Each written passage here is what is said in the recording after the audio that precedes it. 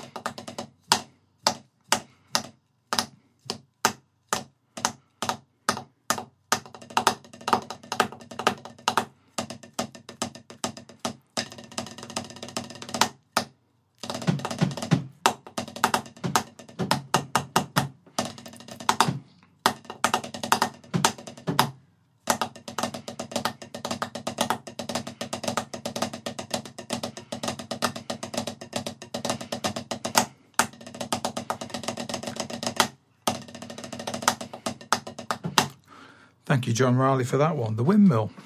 A paradiddle reversed with a flam.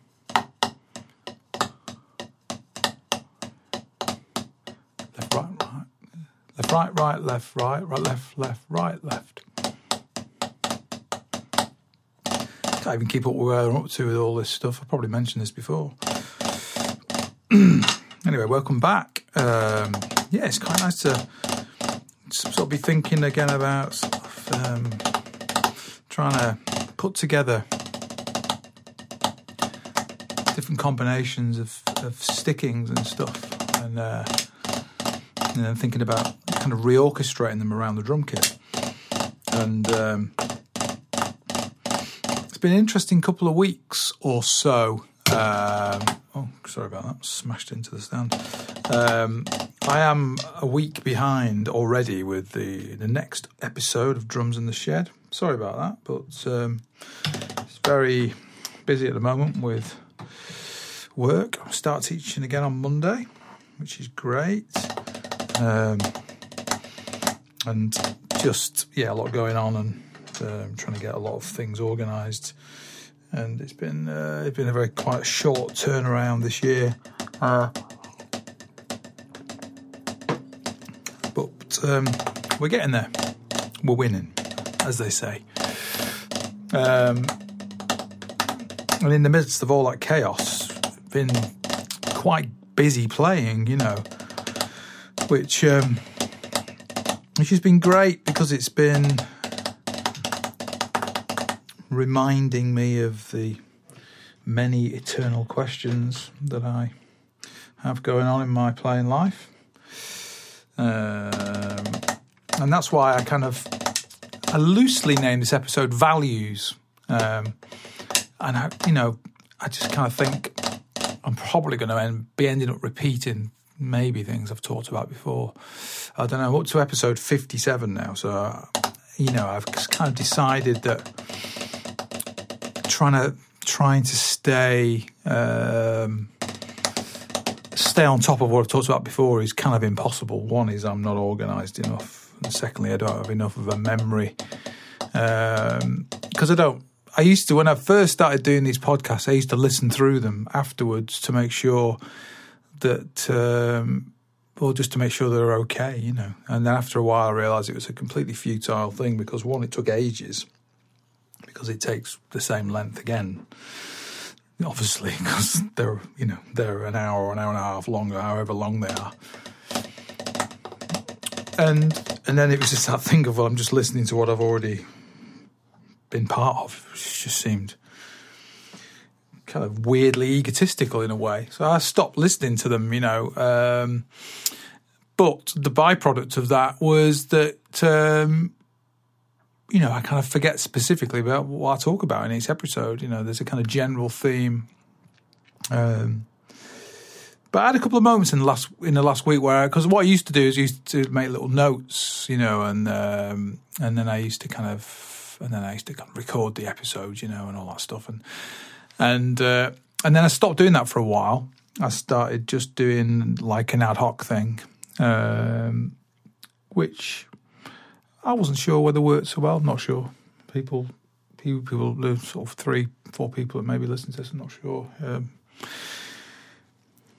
I seem to say nice things, so that was cool. But I was finding that a little bit hard to kind of get into a topic. I felt like I was just like a running commentary on my sort of boring life, really, and about what was going on, and then that's not really very interesting.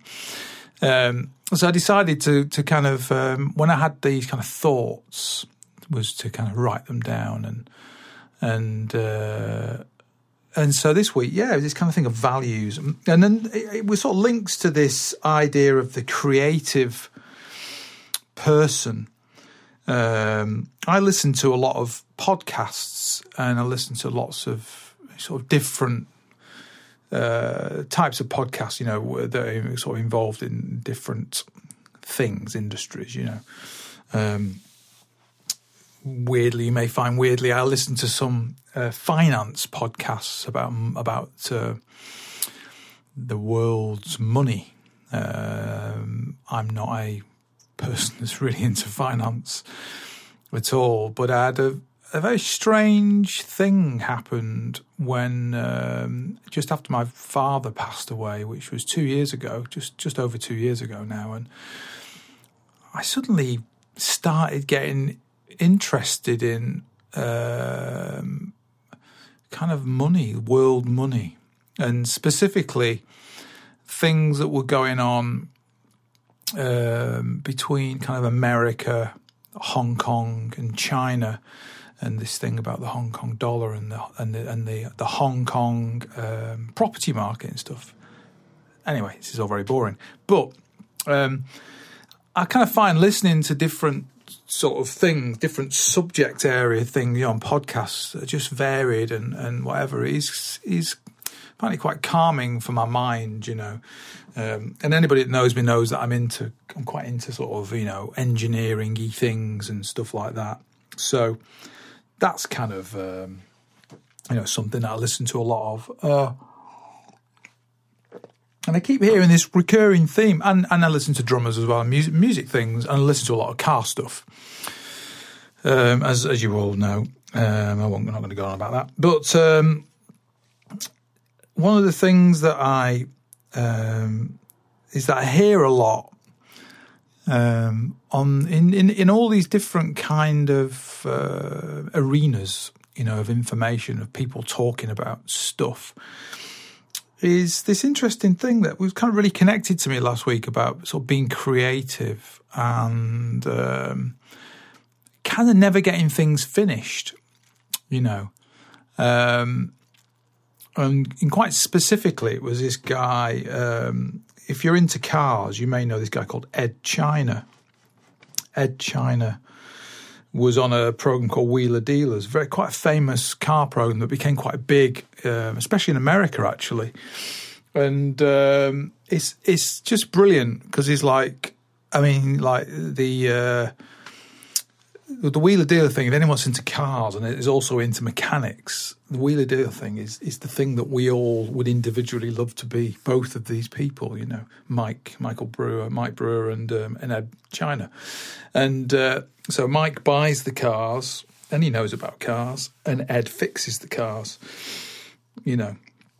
And anybody that knows me knows that both those things appeal to me greatly, So anyway, I've long been a fan of that show. And then they're quite famously separated. Ed left the show and came back to because the show was being filmed in California, I think, in Discovery, and everything was kind of situated over there. Had moved from the UK over to America.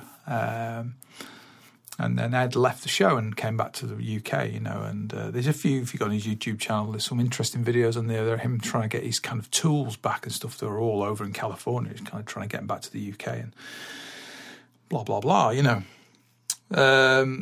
So anyway, he was talking about this thing of being. He's a very creative guy. Anybody that knows Ed China's a very creative guy. He makes crazy automobiles, crazy things. Like he made a settee that you can drive, things like that. Really, really mental. And you might think, what the hell are you talking about? But if you go and check it out, you'll be like, oh, yeah, he actually made that thing. But I was watching something last week and he was talking about being creative, and I've long kind of had this thing of like, why do I never feel like I never get to the end of things or get things done or, ever feel like I've kind of just like got on top of something even, or feel like I've even got anywhere with my playing or even have turned a corner or I've even like had an evolutionary step, had a kind of eureka moment, all these different things. Having been practicing a lot over the last year, not so much over the last 2-3 months, but last month I have been. But before that, I'd had 2 or 3 months off, as you know, because I had 2 or 3 months off the podcast. So, and I was doing very little drums in that time. And but just this thing of having come back to drums now, kind of full on. So like last week, the week before last week, I did in 6 days. I did 4 or 5 gigs. It was really, really busy. Very different gigs, and that was kind of something I wanted to talk about today.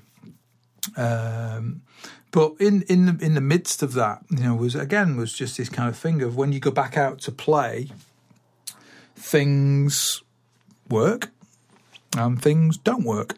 Well, that's my experience. So I've got coffee here. That's why it was slurping sounds. And just, getting back into that frame of mind again, which has been, a good 18, 19 months since I was kind of thinking that way, and it's kind of nice to be having normal conversations again. I started this podcast October 19, and, only the first 3 or 4 months of it are within kind of what we call normal times, and then when we got into kind of early March and things started looking pear-shaped in 2020, a lot of the content of this has been, quite reflective on on what I would consider quite an insular existence, It's another thing I've thought a lot about in relation to my late father,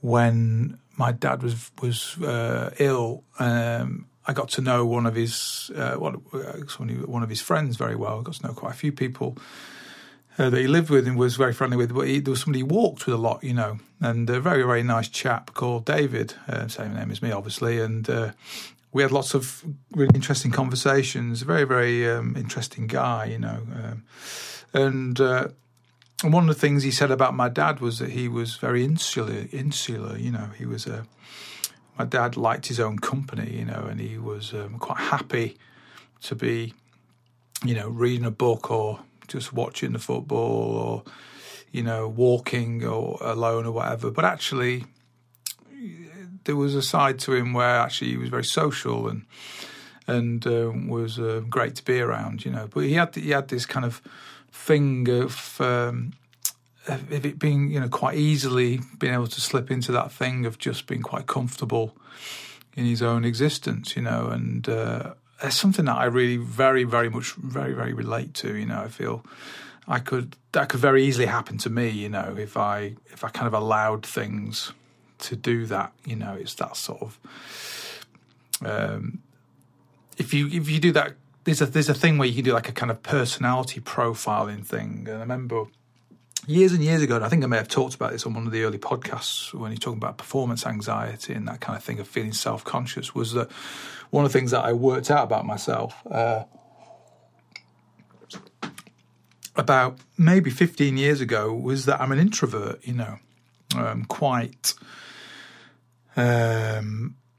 quite strongly, actually. Is quite a strong part of my personality is aired towards that side of things. Sorry, get rid of that cup now. And hence this arena of being able to sort of come up to the shed and spend a bit of time on the pad and then record these podcasts and also practicing and things. And he's definitely akin to that. It feels to me anyway. I mean, I'm not talking nonsense, and I don't even know what I'm talking about, but it just kind of feels like, that's one of those things in life that makes sense to me. And it's that thing of like, you behave in a certain way or you are a certain way. You're trying to sort of make sense of it all, sometimes. And sometimes we're just going along and we're not thinking at all about what's going on. We're just doing. And so again, this last 2 weeks has been quite a profound kind of thing of, suddenly doing again, and then having that kind of reflexive thing of playing, and then something saying to you, oh, that's not working, or, that needs some attention or whatever. And then there's that thing of reflecting upon it, and then, it's kind of that kind of side of the personality starts to come out again and start to think, I need to... what do I need to work on? Crikey, it still feels like I feel like I haven't got anywhere, and that's absolutely not true. But it's that feeling of not feeling like you get anywhere. And then it's the sort of thing of feeling, I'm a creative person, whatever that means. It's, the definition of that, whatever is, it's what it is. But I think we work out for ourselves, what that means and in what ways we are creative, etc., and I was very interested in this comment that he made about Ed China, that he made about never getting things finished because of the creative process. And again, it's just one of those sort of things where, you hear somebody else say something in a very sort of succinct way. They put it very simply, and clearly, and it's not surrounded by nonsense. I often feel like a lot of things I talk about are surrounded by kind of nonsense. I just wish I could be kind of succinct a lot of the time. And it really felt like I was like, oh, yeah, I can really relate to that. I feel like, flip from one creative thing to another and never quite get things finished, or never feel like I'm close to getting things finished, And then I started thinking about this again. I talk to students a lot about the kind of the lonely journey and the kind of never-ending journey of learning an instrument and taking things as far as you want to, because they're kind of infinite, But just trying to find ways or strategies or things within that to not feel kind of, hopeless in a way, like, am I ever going to kind of get to anything with this? And then sort of remembering that when you're playing, actually, a lot of the time, you feel quite joyous and, you're not thinking about that stuff at all and just enjoying the groove. And that's been one of the really nice things about the last few weeks of playing again and having those moments of kind of playing and being aware of how mega it is, and how mega it feels to be creating something with those people, and also just to be aware of the impact of the thing that you're doing.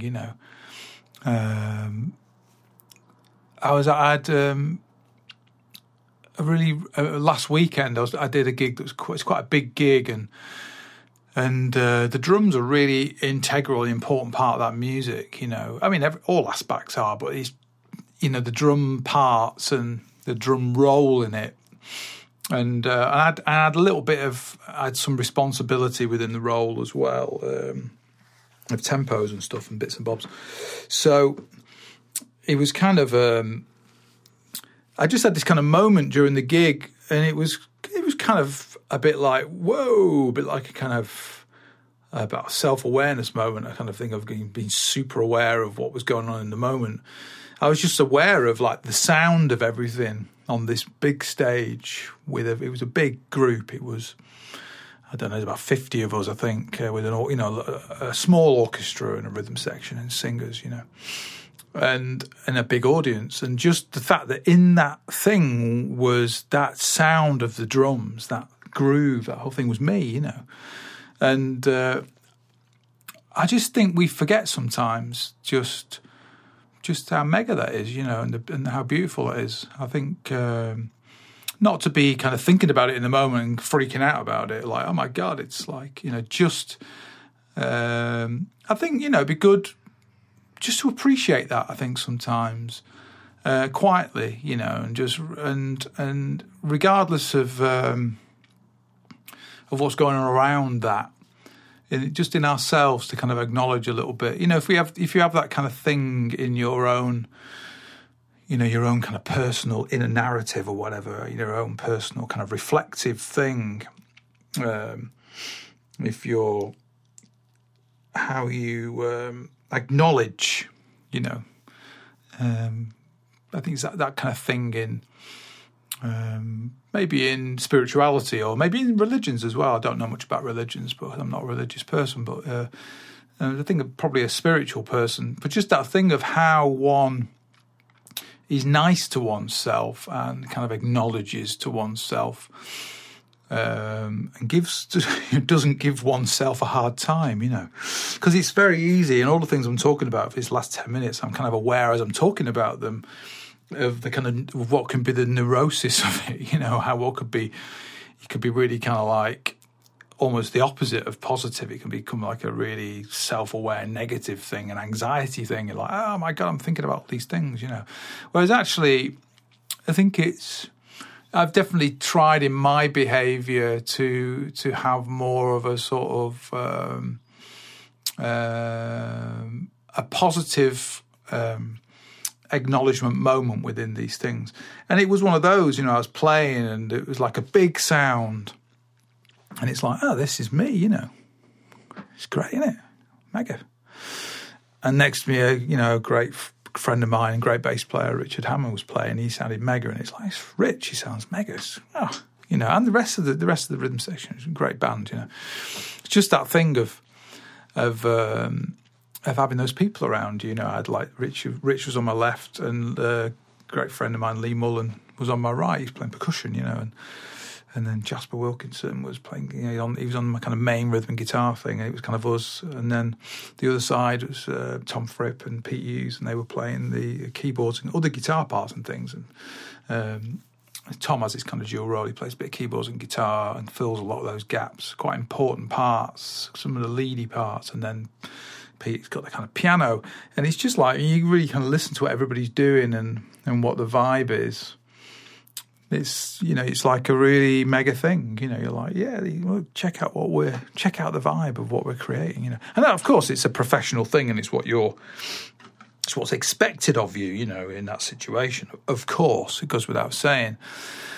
But I think sometimes in the world of professional music, so to speak, I think people can be a little bit professional about it all, and a bit kind of like not joyous, I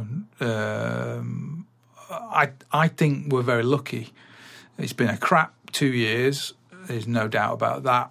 But I think generally for what we do, and what we get, remunerated to do and asked to do, and the opportunities for that is great. So, it's been a interesting time, kind of getting back into playing again. And then other gigs I've been doing have been very, very different, much closer to my normal, what I call the A game. And that was something else that I was really kind of aware of as well. Just thinking about this thing again of getting back into playing, which is happening for a lot of us, and having not played for a long time, but really considering actually what music I want to play, and who I want to play with. And I've got involved in a few new projects since the kind of end of this sort of lockdown thing in the UK anyway, and some new bits and bobs are kind of happening. And, it's been great because they're kind of things that I've really thought about and gone, yeah, I really want to be involved in that. Yeah, something I want to, be involved in. And just a couple of things like a night, that's on,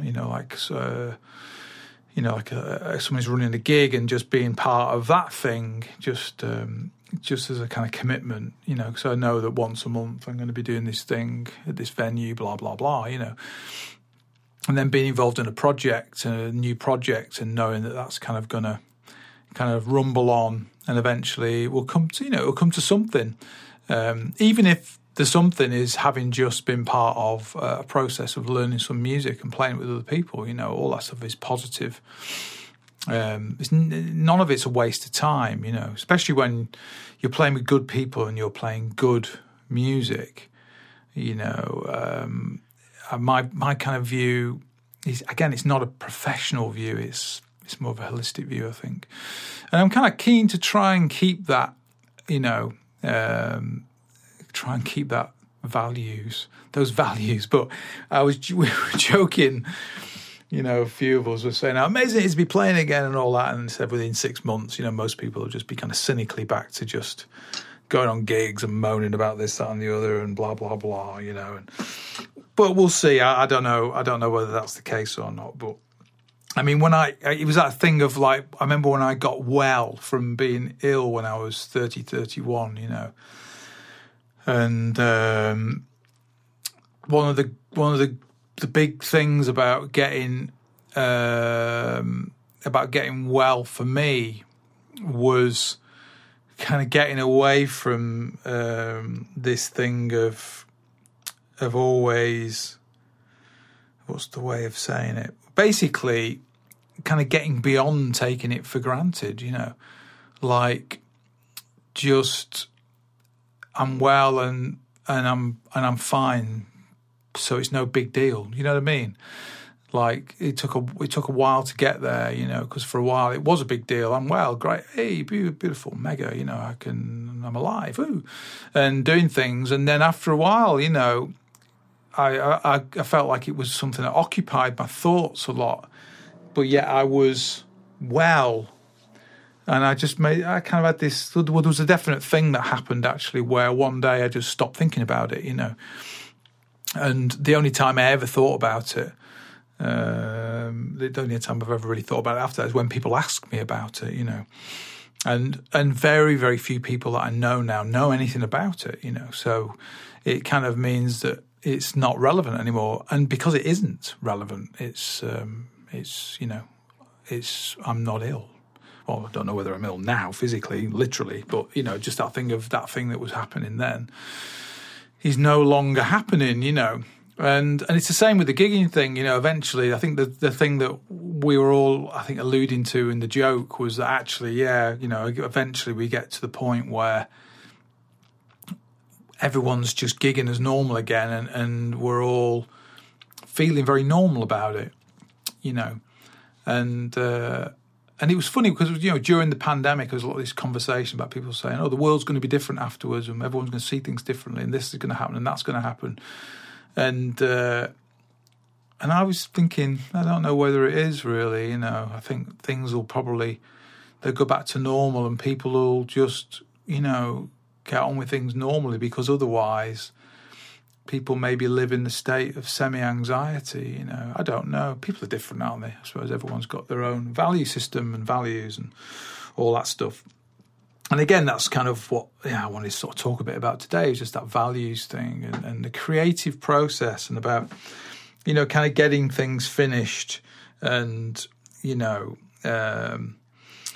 and I made some notes here. I'm trying to get with this blooming keyboard on this thing. It's quite hard to move across. Oh, you have to do it with two fingers. That's the thing, you see. The single finger thing makes the cursor move around, and the two finger thing makes the screen move around. But one of the things that I was thinking a lot about was this thing about what is the A game, and what is my A game, and being kind of aware of what that is, working on the right things so that I feel like I'm supporting that player that I believe that I am, and then making sure that project-wise and playing-wise that things always have that flavour about them, And I was thinking about this a lot because I was on this gig that I did last weekend, which was it's a very different gig than I normally do, really. It's a groove gig, and it's, a gig playing disco music and stuff. And it's a really great gig, and it's a really great rhythm section, and great singers and stuff, and one of the singers is one of the members of Sister Sledge, Kathy Sledge, and she's a really brilliant singer. She's very professional as well, and she's got a thing that she does, and she has a sort of entourage of dancers with her, and they do a show and come in and slot into our thing, and it's great, but it's not really something that I do a lot or get asked to do a lot because of the kind of thing of being thought of as a jazz player, which is where I built my career, I've established myself within that world, of being, someone who's considered at, the top of or close to the top of, of a list of people that they ring for certain gigs. And then the week before, I did a dep for my good friend Sebastian de Crom, who I know you, if you've listened to this podcast, you may have heard that interview that I did with him last year. Great interview. Check that out if you've not. It's a long one, 2.5 hours, and we talk about all kinds of really interesting things. But I did a dep for him a week or so ago, and with a band called Matt Bianco, which was they were a pop band in the 80s. And actually, Matt Bianco was a group that I used to listen to when I was maybe 10 or 11, 12 years old, and Matt Bianco now is just Mark Riley. It's who was the main vocalist in that group, and then the band. There was another vocalist working with him that night called Elizabeth Troy, brilliant pop vocalist, and she does a lot of stuff in her own right, but she does the sort of BVs and also features on a couple of those tunes, like Half a Minute and a couple of other things. And then the band is like a really, really good rhythm section, and with Frontline, very, very good band. A band that I would, give anything to be playing with every day, to be honest with you. Really, really great. And so it was like a thing of and the show is very jazzy, but it's very pop. I think it's like sophisti-pop is the kind of terminology, because it is sophisticated pop music, and it's a lot of bossa nova and kind of samba-based music and swing, And then the arrangements that they do now are slightly more even on the swing side, kind of almost akin to, the sort of small group jazz kind of arrangements with not with lots of phrasing, but with lots of frontline counter melody things to the vocal, and then the drums and the bass.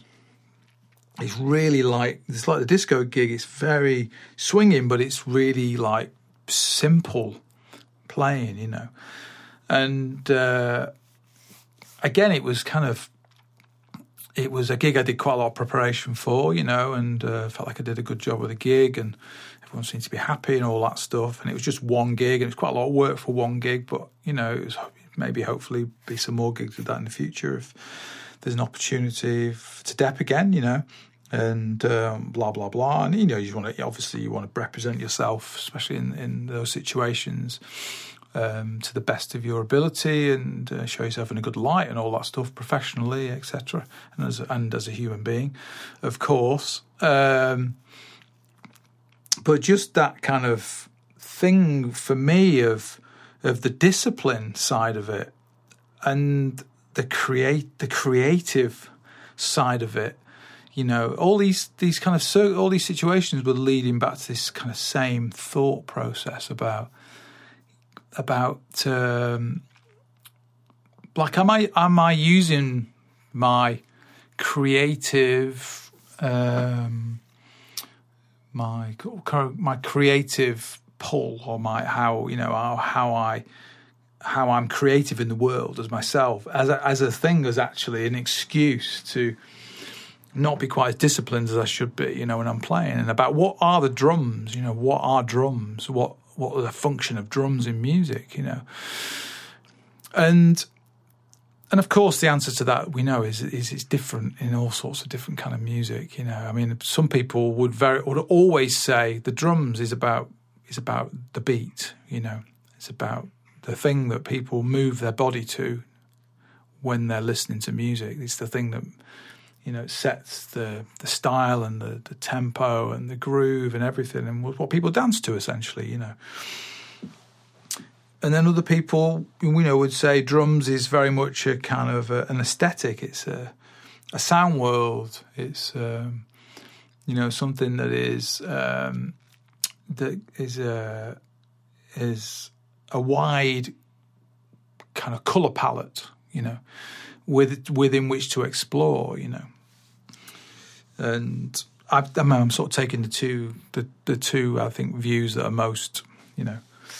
A lot of things I play tend to be sat right in the middle of that. I play music which requires a beat, of course, which a lot of music does. Not all, but, you know, a lot of music I play does. And I personally like playing good time, and I like forms, you know, generally. And I like the challenge of forms as well, you know. It's just not just a thing of always liking to play in form, you know. Sometimes forms are really hard, you know, they're like a bit of a nightmare.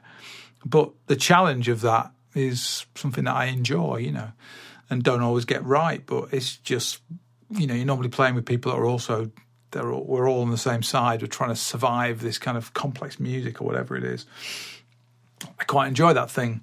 And again, you know, that requires, I can almost see my frame of mind when I'm playing that kind of music, and have to sort of, when I'm first trying to get through a piece of music and understand its kind of, its shape, you know, what is the shape of the music, or what is the story of the music? Because the form, you know, that's what dictates the story of the music, isn't it? You know, it's like, you think about form, the word form in art and what have you, you know, not to get too kind of go down that rabbit hole, but, you know, what does the music look like? You know, what does it sound like? What does it feel like to travel through that music? And, you know, the music that I like has a strong melody, and lyrics as well. If it's you know, if it's that kind of music, or if it's instrumental music, just strong melody that's very much, you know, the narrative of its story is actually very obvious, you know, and almost doesn't require you to be aware of what the form is, because it's so obvious, you know. But sometimes there are just tricky little things. And in a couple of the Matt Bianco tunes, there's a couple of tricky little corners, you know. So I tried to learn a lot of the music and essentially, you know, got quite a lot of it in my head.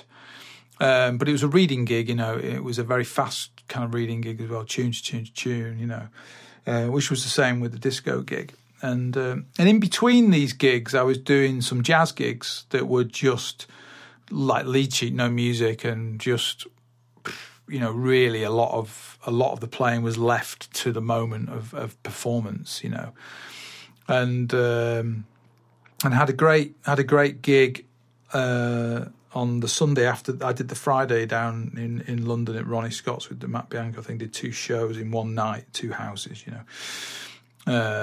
And then on the Saturday, I had a gig with Arun Ghosh, who I've played with for a long, long time, great friend and a great musician that I really loved doing that gig, and I've talked about that before on the podcast. But did a gig with him, and it was a really like a bit of a last minute thing because I think he was worried about booking a band for this jazz festival because he was worried about it getting cancelled, and then really left it as late as possible. And it was with a couple of great friends and people I played a lot of music with, not together a lot actually, but I played a lot of music with separately, and it was a very open gig, but I know that music very well, and it was really different than the Friday, and great. And then the Sunday I had another gig, which was with like a jazz quartet thing, but it was kind of quite open, and it was mega, with Nick Spark and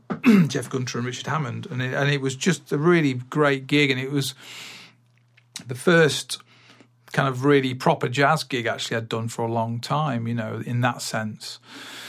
And then the Tuesday, I had a day off on the Monday, and then Tuesday I had another gig just in a little pub, just playing some straight ahead stuff with with a nice band, a really good piano player called Andre Baranek, a really great piano player, and just playing, standards.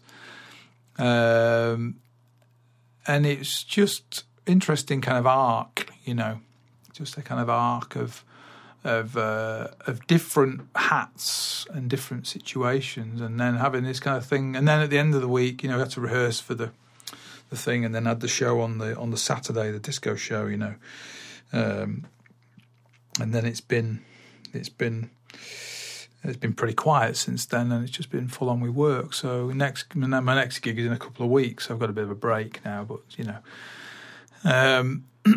but just kind of reflect. This last week has really been this kind of thing, going back to the discipline thing and the creative thing, and then this conversation I was listening to on this interview with Ed China about saying, I'm a really creative person, and that's why I never get things finished, and I kind of found it. It was like a nice little moment in the middle of a little bit of semi-confusion in my own head, just going from that thing of like, do I need to get this thing more together, and but I really want to be playing this music, and but I definitely don't want to not be asked to do that again, and I feel like I'm on top of this, and blah blah blah, all this stuff's going on all the time, It may surprise some of you listening to hear that this is a kind of narrative that's going on, but it is, and then it's just kind of feeding back to kind of what am I going to practice, and what am I going to work on, and just also re-establishing the practice regime, and trying to find consistency in that, because it's that, it's very, very easy. It'd be very, very easy now for me to stop doing a couple of things that I've been doing a lot of. One is the exercise bike thing, which I've been carrying on with, and that's really helped with the metabolism and keeping my weight, because I've gone back to eating normally now. I was on this diet for 6 months, and I lost quite a lot of weight, and I've been really, really super happy about that, But one of the things with going kind of back into work and travelling back across to Leeds from where I live in Bolton, and being back physically in work again, which has been happening last week and will be happening from Monday, is just that thing of not being able to get the exercise in, and then worrying about the metabolism falling, and then the kind of weight coming back on, and stuff. And so then the next kind of 6 weeks kind of is going to be quite an interesting time for me, I think, just kind of establishing a slightly different routine. Well, one thing I'm trying to work out at the moment is when to book my first lesson since May. I'm trying to kind of gauge when to do that, because I'm kind of desperate to do it, but I can't decide when. I'm procrastinating a little bit, because I'm procrastinating a little bit about what I want to talk about. There's a lot of the stuff that I got of Mr. Riley last time I saw him. I've worked on about 10% of the totality of it, So each concept I've worked on individually, but I'm only I'm only about 10% through the material, but all of it's stuff that I know that I'm going to be happy to kind of just practice for the next 10 years. And that's fine. And it's kind of, okay, when I'm practicing, I'm going to do maybe 20 minutes of that because it's enough, because it's just about, with the coordination stuff, the thing I've found, and I don't know if this is something that relates to any of you out there, or maybe you've got a different way that works for you. I'd be interested to hear from you if you have. It's funny because I sometimes mention this thing about drop me a line, in relation to any kind of thoughts or questions, and very rarely hear from anybody about that, but hear from people about other things or just about having listened to it, but it would be great to get into kind of like a dialogue. Trying to think of ways that could work, but anyway, I'll kind of get into this. Some kind of other news about other things coming soon with my own sort of thing. But anyway, I don't want to go down that rabbit hole now. Let's stay on topic. But, as I was saying, the coordination thing, I found that it tends to work better for me if I work on a smaller amount of stuff for longer, not try and work on a lot of information, get through a lot of information in a kind of superficial way. Just because, one, I'm doing stuff that I find very hard, and the success I kind of feel, which I've got to actually do on one of the podcasts. Actually, I've got to play this left foot clave thing at some point, which I'd promised on one of the episodes. And it's around now. I'm pretty sure it was about a year ago, and I said I'm going to play something with left foot clave. But anyway, there's a few things now in two to three different approaches where just one or two of the patterns that I can play very well, with left foot clave. And that doesn't mean in any way that I've mastered left foot clave, because, I move on to the next pattern in Comp 3 or Comp 4 from The Art of Bop Drumming, John Riley's book, and I'm a beginner again with it. It's the fluidity of practicing that left foot clave thing within, the bembe thing or within the straight cascara thing still hasn't kind of manifested itself into an ability to be completely flexible with it. The one thing I've noticed is there are certain patterns which I find easier to get to because of those other patterns, and the whole picture will find it. I will find myself, within the whole picture at some point. And that's just time. But I find that if I do one or two patterns for 20 minutes, that's kind of enough. And then other things, other stuff that I've got and I'm practicing. And so, it's been kind of thinking about what is the next thing that I want to get from those lessons, and I'm pretty clear actually in my head, I think about what it is, and want to talk about, because there's definitely I'm feeling like a little bit of an appetite now for a kind of expansion in my vocabulary. I'm wanting to kind of get a few new things down and get a few new things into my playing. One of the things that I was kind of just thinking a little bit about a while ago was this thing of like using the paradiddle, which I play a lot. It was a kind of go-to phrase thing, kind of go-to kind of sticking or sound,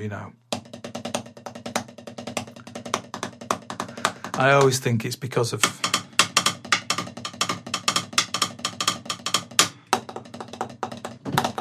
it's got the swing beat in it. I think that's why it appeals to me. But I was getting into thinking about adding a bass drum in or two bass drums in, and then looking at different patterns. And one of them was this kind of two bass drums, and then a paradiddle, then one bass drum, and then two bass drums. And that adds up to a whole bar of 4/4 with a downbeat on the beat of the next bar. It's 17 beats. It's quite a nice little pattern. And so just stuff like that. And one of the great things about going for lessons with Mr. Riley is that if you talk about something that you're practicing, he's always got like an interesting variation or an interesting progression that's challenging for that thing. That's the thing I found with him. I've talked to him about quite a few different patterns and stuff and stickings and movement things and he's always, oh yeah, and then have you thought about doing this with it, or have you got, have you ever considered that that if you change this element of it, then it's kind of that, and also it's some of the things that I've been working on that he's given me. They've kind of led me to, connect to stuff that I also know about, and I was like, oh yeah, that's that, isn't it? Blimey, and just because at the end of the day, as we know, all roads lead to roads, as they say, and it's the same with with patterns and technique and phrasing and stuff. Is that I'm always it's always hilarious how I feel like I kind of have an understanding of say, rudiments, and then something else will come along. Like I was talking at the beginning, it's the windmill, and it's like, oh yeah, the windmill. I've never thought about, doing that paradiddle thing, reversing the paradiddle and putting a flam on the front of it, and how because I know flam taps so well and alternating flams, it's actually quite an easy thing to play. But yeah, I haven't ever played it before and never considered playing it before, and it's like this. There's so much of that stuff, and it's a great joy to kind of discover it, This 7-beat thing that he showed us on this drummers, it was called the Drummers Round Table on one of the Russ Gleason, Neil Wilkinson drum hangs. He talked about this thing of the Swiss Army triplet, and then the windmill. So you get it's a 7-beat cycle, and that naturally reverses to the other hand. So I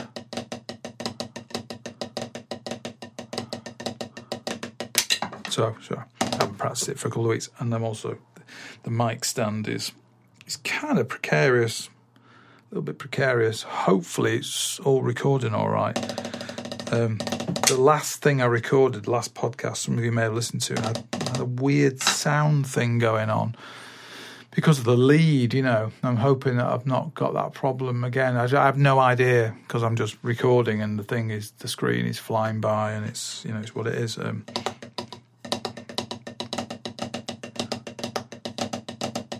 So Swiss Army triplet and the and it's very like this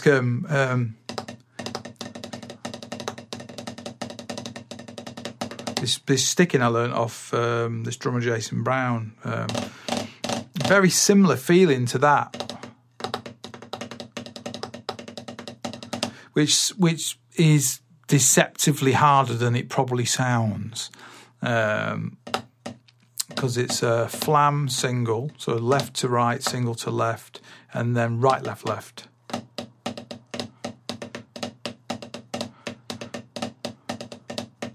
Which and then the right, left, left reverses then the stick into flam, right to left, right, left, right, right. And then what you do is you double stroke instead of having just the flam, you double stroke that single stroke. So you get that. Instead of bliata, you get biada-da. And then after it, you get the right, left, left. And that's what's awkward about it, because you get the flam with the double to a single, which is easy. And then you get the right, left, left, which is really awkward after that.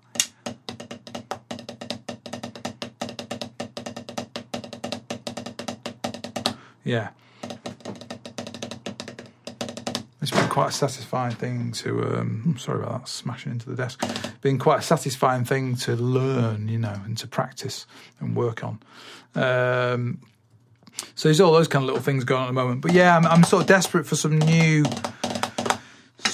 things for around the instrument, things to work on. And again, it's just keeping this eye on integrating the feet into everything, and definitely not going down my kind of my lazy creative rabbit hole of everything being about the hands, because that's super easy to do for me, It's so easy to just get into a hands thing, and the feet just get left behind. And it's, the thing, as I've talked about many times, about the thing of the height thing, of sitting lower, making a commitment to that. And then practicing everything in the feet in a specific kind of way, just to really, get on top of the feet thing and have more of a kind of a strength through the feet. It's definitely been something that's been very, very challenging, But I feel like I've done okay with it. But it's something that I've definitely really had to keep an eye on. And the thing that's great about it, of course, is it means that I'm always practicing things that I can't play, So, or can't play consistently. That's as well. That's the other thing, the side of that. That's the only caveat to that statement, I think, is, But I remember, years ago when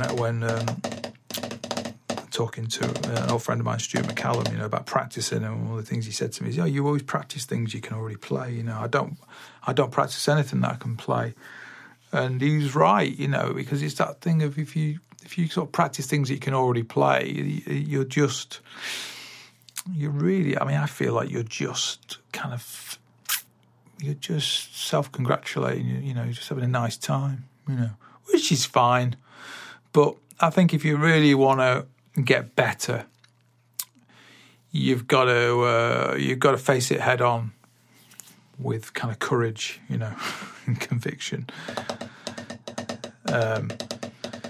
So as things return to normal and gigs start happening again for everybody, I think, for me, it's definitely trying to keep an eye, and we'll keep one eye on that thing, on that goal, making sure that I don't just want to fall back into this kind of way of just being, not doing much practice, not spending time just on those core things that's away from the playing, whilst getting back into playing and enjoying the thing of playing. Because the other thing I've noticed, and a lot of my friends who've been playing have all said the same thing, and there's probably anybody that's listening to this will probably relate to this if you've started gigging again, is that I've definitely got, again, this kind of cognitive thing going on of slight hesitation in the moment, because I'm kind of thinking about what I'm doing for a whole variety of different reasons, but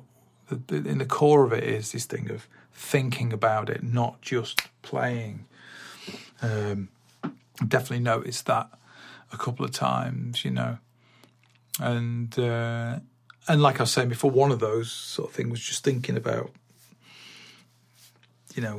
the sound of the drums in this massive space and being responsible for it, which is slightly different, and not like the thing I'm more relating to with this is the thing of in jazz, just going to play something and just having a slight hesitation because the nervous system is not quite 100% on, on it. And I've definitely noticed that that's got better very, very quickly, which I kind of expected because I've been playing a long time. I don't think an 18-month absence, pretty solidly, really, of an 18-month absence of playing with people it's going to require 18 months to get, beyond it and back out the other side of it. I'm definitely, I think that it's like the old, you never forget how to ride a bike syndrome, you learn to ride a bike and then you don't ride a bike for years and then you get a bike out of the shed and you get on it and you go, this thing is a bit wobbly for maybe 20 yards and then within a mile you're well on your way again, And I kind of feel like that's the reality of it, really. It's just going to take a few gigs to really get back into just that thing of feeling in command and control in all aspects, of the playing, and so it's been a funny old time. Excuse me, but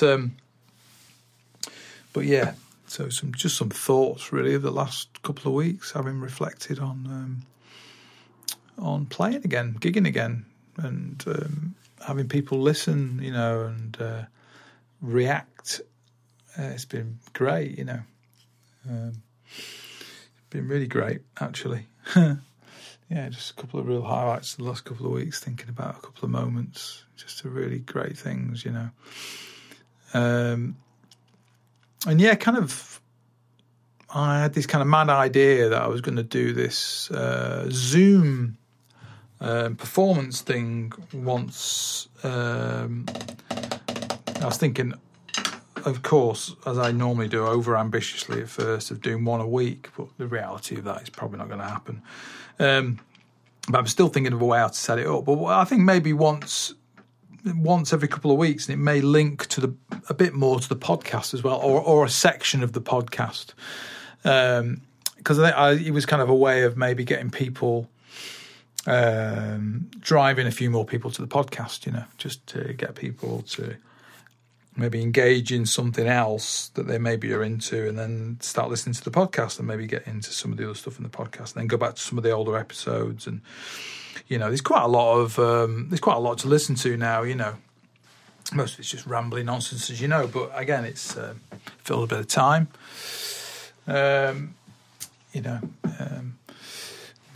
My girlfriend. Well, we watched Coronation Street, and some of the scripts the last few months have just been. I always joke and say they're written by our cat. They're that terrible. Just because obviously they've been doing things in a kind of COVID world, and they've been stretching out scripts, in a way which really is probably below the usual standards of any of the script writers involved in that. But they've all had to to adapt, haven't they?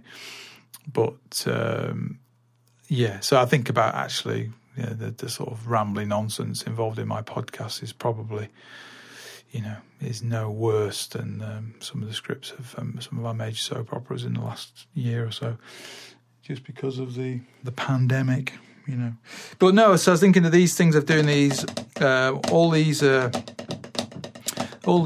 things that I write to practice to, was doing a kind of monthly Zoom performance thing that people can log on to and watch, and then I talk a little bit about the music afterwards and talk a bit about the drum part and talk about what I'm practicing and stuff. And I don't know if that's something that people would be interested in, but I was thinking maybe it was something that I was going to do. I'm just trying to find a way to get the computer set up with the Zoom, with the sound card, so it's really good quality, and then having the right kind of mic to talk down, and then maybe do a Q&A thing, Not sure. It was something that maybe I was thinking about charging a very small fee. And then there's like the thing of how the hell do you charge people? How do you work a thing with a paywall and get people to? The whole thing's like so complicated, And then the other idea of it was that every time I did a podcast, the podcast would be recorded after the session, and I would talk a little bit in the podcast about the piece, and all that stuff, and it would just maybe, I don't know, it's the thing I was talking about before about trying to find maybe a way to engage with people a bit more, and then part of me thinks people just want to just have a vibe, don't they? Don't want to engage specifically. They just want to maybe have a listen to someone while they're driving the car and, stops them falling asleep or something at the wheel. Don't know. It's just all thoughts. It's that thing of, having the YouTube channel, and I was talking to, I've just been I'm in the middle of making this album at the moment with Nick Svark, with Scott Devine, and also with a guy called Matt Radcliffe as well, the keyboard player. He's playing on some of the album, and as any of you who are into kind of online stuff will know Scott Devine, Scott's bass lessons and all that stuff is a huge online bass thing. And I was talking to him about the online thing and about Instagram and stuff, and he was saying, why aren't you just doing a YouTube channel where you're just sharing stuff? Why don't you just do that? Because that'd be like, for what you do would be so easy, So that's why I was thinking about it. I was thinking I could record the Zoom thing. It's a performance people could watch, and then we could have a chat afterwards about the music and about what I'm playing and all that stuff, and then upload that video session to YouTube, and then in the podcast talk about it, and have links to the podcast and all that stuff. And it all sounds like, so mega, and if I was in any way kind of semi-organised, I'd get this together, but I probably won't, because I probably won't have time because of other things. But it's something that may happen. So, that's been the big plan. That's been that was my latest plan, my latest idea. The other one was about launching my website. I bought 2 domain names. One of them is Drums in the Shed, and the other one's Dave Walsh Drummer, which I own both of those things. I've got them for 4 years now, which is good. I bought them last year and I haven't done anything with them, but my girlfriend's she's really on the old website thing, and she's built her own membership site and stuff, and it's really good, and she's got a paywall, and it's very, very complex. She's spent a lot of time getting this thing together, she's really learned a lot, and my kind of hope is that if I ask very nicely, she will help me set up something. But I was going to basically try and get also this kind of teaching thing together, which was like basically about helping people find their sound, and my approach to doing that, which is kind of core to part of the way I teach, So that's something else that's on the horizon. Both those things are kind of, I'd like to try and get them set up in the next year, 18 months. And I'm thinking it might be easier to do it from the Zoom thing first, because I've got like 60 odd of these tracks, and they're all for sale on my Bandcamp page. If you look up Dave Walsh on Bandcamp, there's about 25 or 30 of them at the moment uploaded, and I just haven't got around to uploading anymore yet. I've been meaning to kind of update the library, but it's very, very good value for money, to be fair. Buying the whole library is like $10. And if you buy the library, any updates, any extras that get added, you get them free, You're buying the library, so you're just paying a one-off fee for all the library. And it's all these pieces that I practice to, and I've not posted on Instagram for a long time, but used to post regularly, and so I've got about 60 odd of them all together. So it's like, actually, that's like it's 2 years worth of material just there, actually. So I could kind of do that without having to actually make any resources. So, because a lot of the time, a lot of these things is creating the resources to then share with people and use, So yeah, it's been kind of interesting. But it's also something that I stopped practicing in that way as well. But I think I would quite like to share some of the things that I was doing within those exercises with people, So if anybody's listening to this, kind of semi-interested in any of that stuff, drop me a line at on Instagram, or drummyd, DRUMMI, drummyied@gmail.com, or Drummy Dave, or Dave Walsh Drummer, I think he's, or Drummy Dave, can't remember actually. Drummy Dave on Instagram. I think that's what it is. I never remember. You know, you got all these handles. I never remember what any of them are, you know. What is my name on Instagram? My name is Drummy_Dave. There you go. Just loading it now. So, yeah, you can contact me on there, and it'd be great to hear from you and let me know, what you think, wherever you are in the world. So I'm going to call it a day for today. Thanks for listening. Sorry about the very strange, rambly introduction. But anyway, that's the way it goes. Thanks for checking in, and have a great week or two, and I'll catch up with you very soon. So bye for now.